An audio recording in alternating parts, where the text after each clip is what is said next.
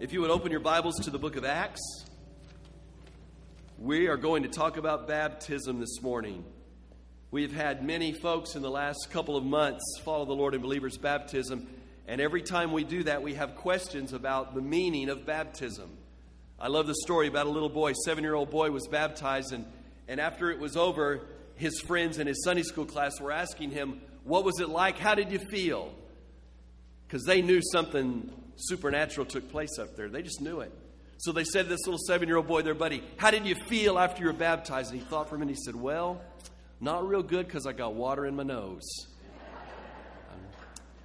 Sometimes that's all that may happen at a baptism when you go through the motions and you're expecting something to take place in the water that really, I believe God never intended to take place in the water. And we're going to try to look at that this morning. What's so special about this activity, this ordinance, this celebration that we call baptism? Look at Acts chapter 2, verse 41, just to be our springboard verse to talk about this practice that we observe here in our church. Speaking of the early church, the Bible says, so then those who had received his word were baptized. And that day there were about 3,000 souls added. That day, those who gladly received his word were baptized. Let's talk about this celebration, this observance. I just couldn't resist an acrostic. It's been a while, so here we go. The letter B in baptism reminds us that it is for believers only. For believers only. The Bible says in Acts chapter 2 there, verse 41, and I could read other passages, that once they believed, once they trusted Christ as personal Savior, once they accepted Him and became a believer, a Christ follower, then they were baptized. We feel very strongly that baptism is for believers only. We don't always say believers' baptism, but it wouldn't hurt us to do that. This is believers' baptism. If you're not a believer, if you're not a Christ follower, and you go up here or wherever, there's a baptistry or a lake or a river or a pond, and a preacher lowers you in the water and raises you up. If you're not a believer, you just got wet. That's all. I hear people talk all the time trying to explain to their children what baptism is. And I as much as we talk about this, some of our folks still don't understand that this water in this baptistry, or wherever the water is, does not wash away our sins.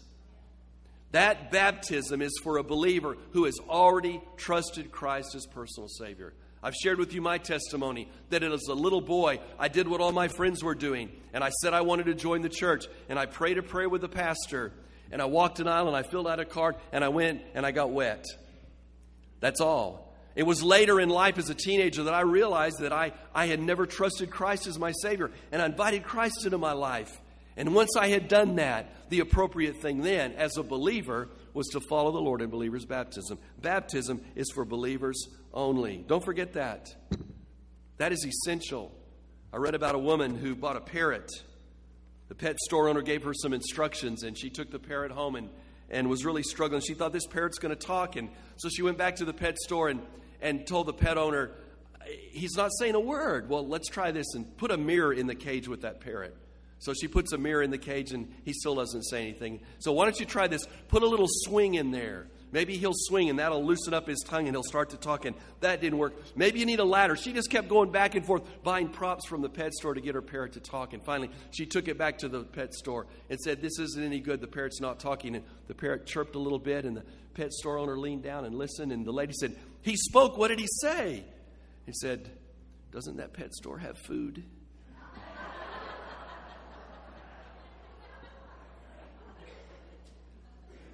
See, she left out an essential.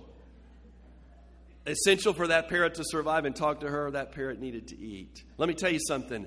When you are baptized just to join a church, just to be a Baptist or whatever denomination it is, if that's all you do and you leave out the essential ingredient of Jesus Christ as personal Savior, you have missed it. Baptism is for believers only. Letter A. We want this to remind us that it is the all-important first step of obedience. The all-important first step of obedience. Let that one sink in for a minute. Look at Matthew chapter 28. verse 19. We know this is the Great Commission. As Jesus is about to go to be with the Father, he gathers his disciples and he reminds them that he's been given all authority, and he commissions them now. Look at Matthew 28, verse 19. Go therefore. That tense really is as you're going. Make disciples of all nations, baptizing them in the name of the Father and of the Son and of the Holy Spirit. It is a part of the Great Commission. When Jesus says, go and make disciples, you're leading them to Christ and you're baptizing them. It is so important for the believer. I call it the all-important first step of obedience. It is demonstrating submission. I've had people tell me, well, Pastor, I've received Christ, but I'm just not ready to be baptized. And I said, well, that's important. I don't ever force anyone to do that. That needs to be their decision. But I tell you something, that's the first thing we're told to do. Lord Jesus, I give you my life. I surrender my will to you. I want to go to heaven, come into my life, be boss of my life. Here I am. What's the first thing you want me to do, Lord? Be baptized. Give me something, Lord. Be baptized. Yeah, but what can I do for my neighbor? Be baptized. Maybe you want me to teach a Bible study. Be baptized. And we laugh, but that's what happens sometimes. And the Lord just keeps impressing. I've never heard his voice like that, by the way. But I've heard it here. Lord, give me something great to do for you so I can demonstrate that I'm a follower of Christ. He says, I tell you what, I got something great for you to do to demonstrate you're a follower of Christ. Be baptized. We'll talk about that identification in a moment. It is a demonstration of your submission to the Lord Jesus Christ, the all-important first step of obedience. I read about some parents trying to explain to their 4-year-old who had just observed a baptism what was going on, and they struggled. Boy, it's hard with little kids to explain it to them. I've learned as a pastor, I can draw them pictures, I can show them, I can demonstrate it, I can tell them every which way. And when they start to talk back to me, I realize they didn't get it. And then, isn't that frustrating? This little 4-year-old was working on it, and his parents were trying to explain to him what had happened, and said, now that person that was up there, they were up there to let us know that they were bad. And that they came to God and said, I've been bad, I've been wrong, and that person asked Jesus to forgive them of their sins, and so that what they were doing there was showing people that they'd done. They just kept trying to explain, and the little 4-year-old said, instead of that, why didn't they just spank him? No. It's the all-important first step of obedience. It is your demonstration. And I've said this before, we have wrongly substituted walking an aisle in some of our churches. And that's what we do here. We ask people to walk this aisle. We have wrongly substituted that and said, that's your public profession of faith. Well, it is, but it isn't. We'll talk more about that. But just walking an aisle and standing up before others is important. But baptism is something that shows you're obeying and demonstrating your followership of Jesus Christ. Letter P, believers only, all-important first step of obedience. Letter P is for public profession of faith in Christ. If I'd looked at my outline, I'd known that was my next point. I got a little ahead of myself. Public profession of faith in Christ. Look at Luke chapter 2, verse 8. Yes, chapter 12, verse 8. Thank you. Was that my wife again? No? Thank you, Esther. Y'all help me, okay? Whatever it takes. I sure hope I meant chapter 12, verse 8. Yeah, there we go. Good. Luke chapter 12, verse 8. Jesus teaching his disciples, he says, so I say to you, everyone who confesses me before men, the Son of Man will confess him also before angels. But he who denies me before men will be denied before the angels of God. Verse 8, whoever confesses me before men, I will confess them before my Father. Look at 2 Timothy chapter 1.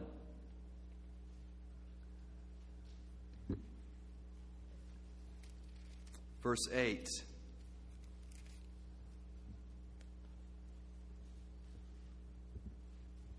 It's on page 1660. That work for anybody else? Okay, never know. Therefore, do not be ashamed of the testimony of our Lord, or of me as a prisoner, Paul writes, but join me in this suffering for the gospel according to the power of God. Look at the first part of that verse. Paul writing to Timothy, do not be ashamed of the testimony of our Lord. And Jesus told his disciples, you need to confess me before men. It is a public profession of faith in Christ. I was sharing this story recently with someone. I don't remember who it was. We were talking about baptism. And in my very first church, my very first pastorate, we led a boy from another denomination, another background, to accept Christ as his personal Savior. And a teenage boy, and he was excited. And we talked about baptism, thought I had explained it clearly. Thought we'd explained it clearly to his family. And it was Sunday morning, just like we do here. The congregation was out there, and we were back there getting ready. And I put on my robe and was ready to baptize this young man. And I mentioned something about, you don't have to look at all the people. And he went, the people? I said, yeah, there are going to be people out there. He said, you didn't tell me there were going to be people. I said, yes, this is baptism, and we watched. Oh, no. He started taking his robe off. He was headed out the door. I thought, how am I going to walk out and explain to these people? Well, I lost one. I pride myself. I've never lost one. But I thought, I'm going to have to stand up and say I've lost one. Well, I said, wait a minute, come here. Let me explain to you. He thought it was just a private ceremony because that's what he was used to. He thought it was just going to be him and me. He thought it would just be the two of us. Now, I finally talked him into it, and fortunately, I got him down in the baptistry. And he was a little bit nervous, but he saw the people. I baptized him. When he came up out of the water, he shook his head like that and jumped up in the air and dove to get out. So I think we got rid of his fear of people. But I had to go over this point with him. I had to say, what you're going to do in a minute is to show other people that publicly you identify with Christ. It is a public profession of faith. Letter T. It tells the story of the gospel and conversion. It tells the story of the gospel and conversion. It's a little two-part sermon. Look with me at 1 Corinthians chapter 15. We just went through that, didn't we? I'm sorry, we're going back. I heard you moan. If you're new, we've been going through 1 Corinthians for a long time. And we were in chapter 15 and 16 a while too. Chapter 15, verse 3 and 4. For I delivered to you as of first importance what I received, that Christ died for our sins according to the Scriptures, that he was buried, that he was raised on the third day according to the Scriptures. That is the gospel. We talk about the gospel. We're not talking about a style of music. We're not talking about a culture. The gospel is the good news that Jesus came, that he died, that he was buried, and that he rose again. Now, when a person is baptized, it tells the story of the gospel. It says, look up here and watch. Just like this person is lowered in the water, Jesus Christ died and he was buried. And just like this person is raised out of the water, Jesus Christ rose again. So whenever you're baptized, you get to preach a sermon. It's the only one for some of you. Your sermon is this: Jesus died for me. He was buried and he rose again. That's why we just emphasize that immersion. We'll talk about that in a minute. It tells the story of the gospel. But I also said it tells the story of conversion. Look at 2 Corinthians, very next book, chapter 5, verse 17. 2 Corinthians 5, verse 17. Therefore, if anyone is in Christ, he is a new creature. Old things passed away. Behold, new things have come. I love that verse. When someone dies, we say sometime they've passed away. See, when a person is baptized, there's this picture. If anyone is in Christ, he is a new creation. The old has passed away, the new has come. When a person is lowered in the water, it tells this story. There was a moment in my life when I died to self, and I was buried. But I've been raised as a new creation, a new creature in Christ Jesus. So when a person is baptized, they get to preach a twofold sermon. Jesus died, he was buried, he rose again for me, and When I trusted Christ, I died. And my old man, the old self, the old nature, was put to death. But I've been raised and given a new life. It tells the story of regeneration. Is that not the coolest thing? I think it is. It's a pantomime of the gospel. Y'all ever play charades? And all the other variations that are out there of that game? And they give you a certain amount of time and they say, they give you a piece of paper, you look on the game board, this is what you have to act out. And you have to act out something like Neil Armstrong or something like that. That's an easy one, right? See? Did you get it? Did you get it? You know what? I shouldn't have told you what it was.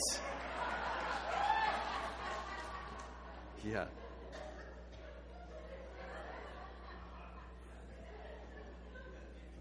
Some of you are going to wish you'd been watching. What did I miss? What did he do? What did he say? It is a pantomime of the gospel and the conversion experience. It is a statement of what's already happened. Do you see that? Letter I, immersion. Immersion. For believers only, the all-important first step of obedience, my public profession of faith in Christ. It tells the story of the gospel and of conversion, and it is to be by immersion.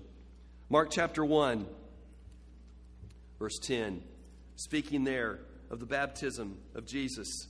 The Bible says immediately, coming up out of the water, he saw the heavens opening and the Spirit like a dove descending upon him.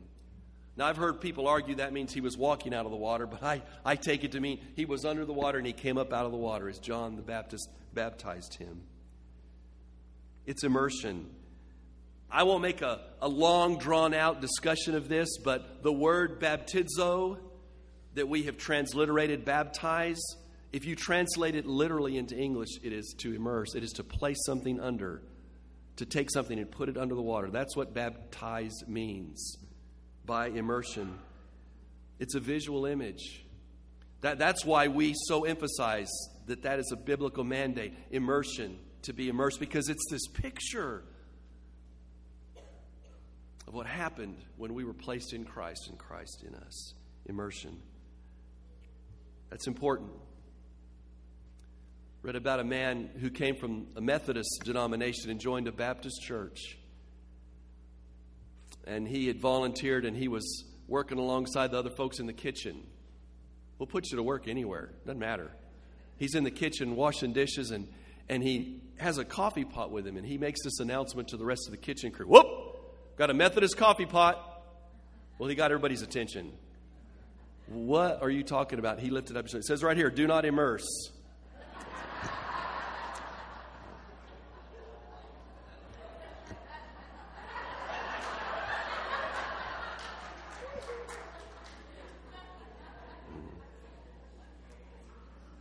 Letter S, it is symbolic. Symbolic. I'm glad y'all are having fun. Symbolic. Ephesians chapter 2.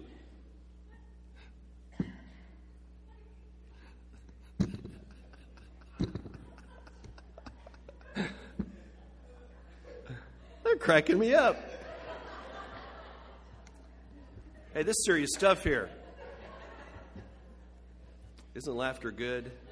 I needed that. Thanks, Joseph. Symbolic. I'm not going to call any names. Look at Ephesians chapter 2, verse 8 and 9. This is so important. You need to understand that a lot of folks teach that baptism is essential to get to heaven, that you must be baptized in order to get to heaven. Ephesians chapter 2, verse 8 and 9. For by grace you have been saved through faith, and that not of yourselves. It is the gift of God. As a result, not as a result of works, so that no one may boast. It is by grace you're saved. It's not works. Can I just kind of make it a little bit, say it in a different way?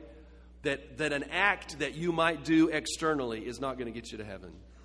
Whether it's baptism, or reading 5 chapters a day, or going to church every time the doors are open, or having a Sunday school perfect attendance pin, We were at the restaurant in Corpus Christi yesterday, and there were people with these badges that they were hanging down that far with all these little, I don't know what it was. Do you know what it was, Andy? You saw them, though. Just tons of, and I thought, well, they've been recognized for something. It doesn't matter how many pins or badges you have for stuff that you've done. The Bible says what I do is not enough. See, religion is do. Christianity is done. See, religion is what can I do to get to heaven? The gospel, Christianity, is it's already been done by Christ. Therefore, the act of baptism is symbolic. Look at Romans chapter 6, verse 3 and 4. Do you not know that all of us who have been baptized into Christ Jesus have been baptized into his death?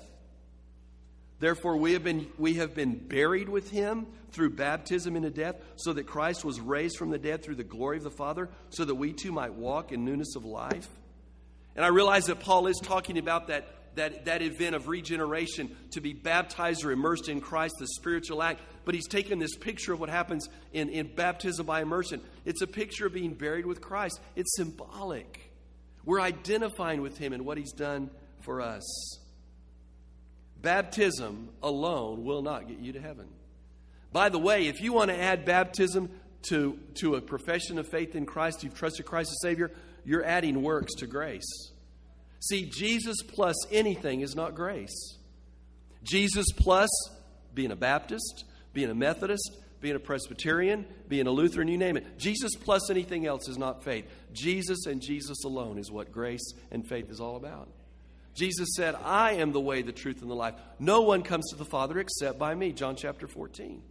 He and he alone has accomplished our salvation. It is symbolic.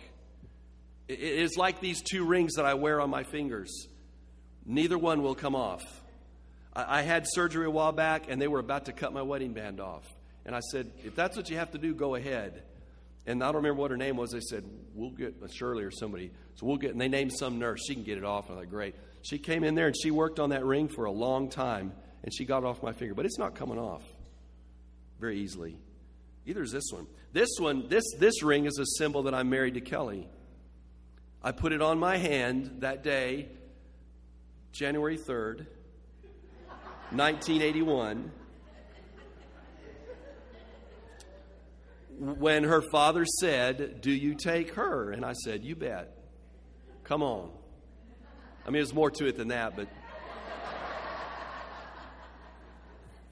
So I put this ring on my finger. Now, does that ring make me married? Really doesn't, does it?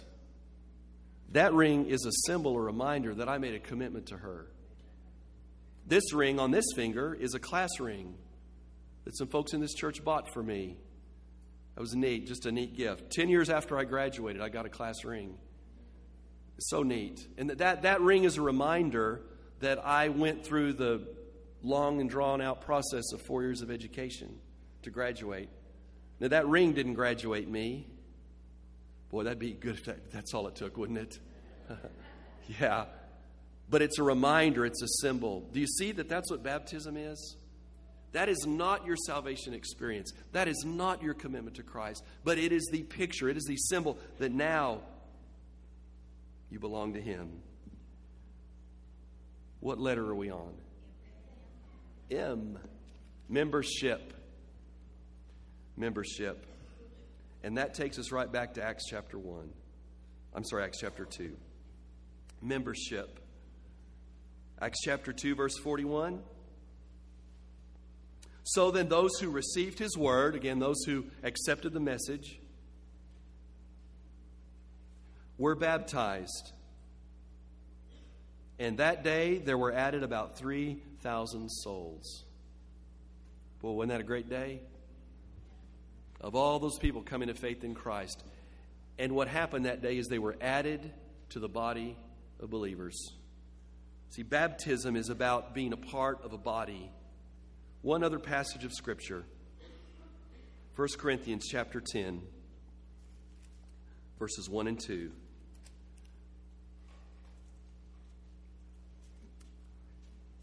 An interesting passage. For I do not want you to be unaware, brethren, that our fathers were all under the cloud and all passed through the sea, And we're all baptized into Moses in the cloud and in the sea. Isn't that interesting? Goes on to say they were having the same spiritual experience of being delivered, looking ahead at Christ as a deliverer. They were all baptized into Moses. What does that mean? They didn't become Mosesites. Paul is saying they identified with Moses as their deliverer. So baptism for that analogy there is to say it's a point of identification with other like-minded people. For the children of Israel, they identified with Moses as the deliverer and the people of God as the called out people. When we baptize someone today, it identifies with Christ as our Redeemer, as our deliverer, and it identifies us with the people of God. A place to belong, a place to be encouraged, a place to be nurtured, a place to be accepted. In our connection class this morning, someone mentioned a family. See, that's what membership is all about. It's not having your name on a roll. It's about being a part of a body of believers. During the Gulf War, there was a colonel who had just been called to a new command, a new post, and he had his office there just been set up, and he was trying to look like the big dog and real important. And a private walked in his office with a toolbox, and he thought, I'm going to impress this private. So he picked up the phone and he said, yes, General Schwarzkopf. I agree. Yes. Okay, we'll talk again, Norm. Thank you. Hung up the phone. Looked at the private. What are you here for? I'm here to hook up the phone.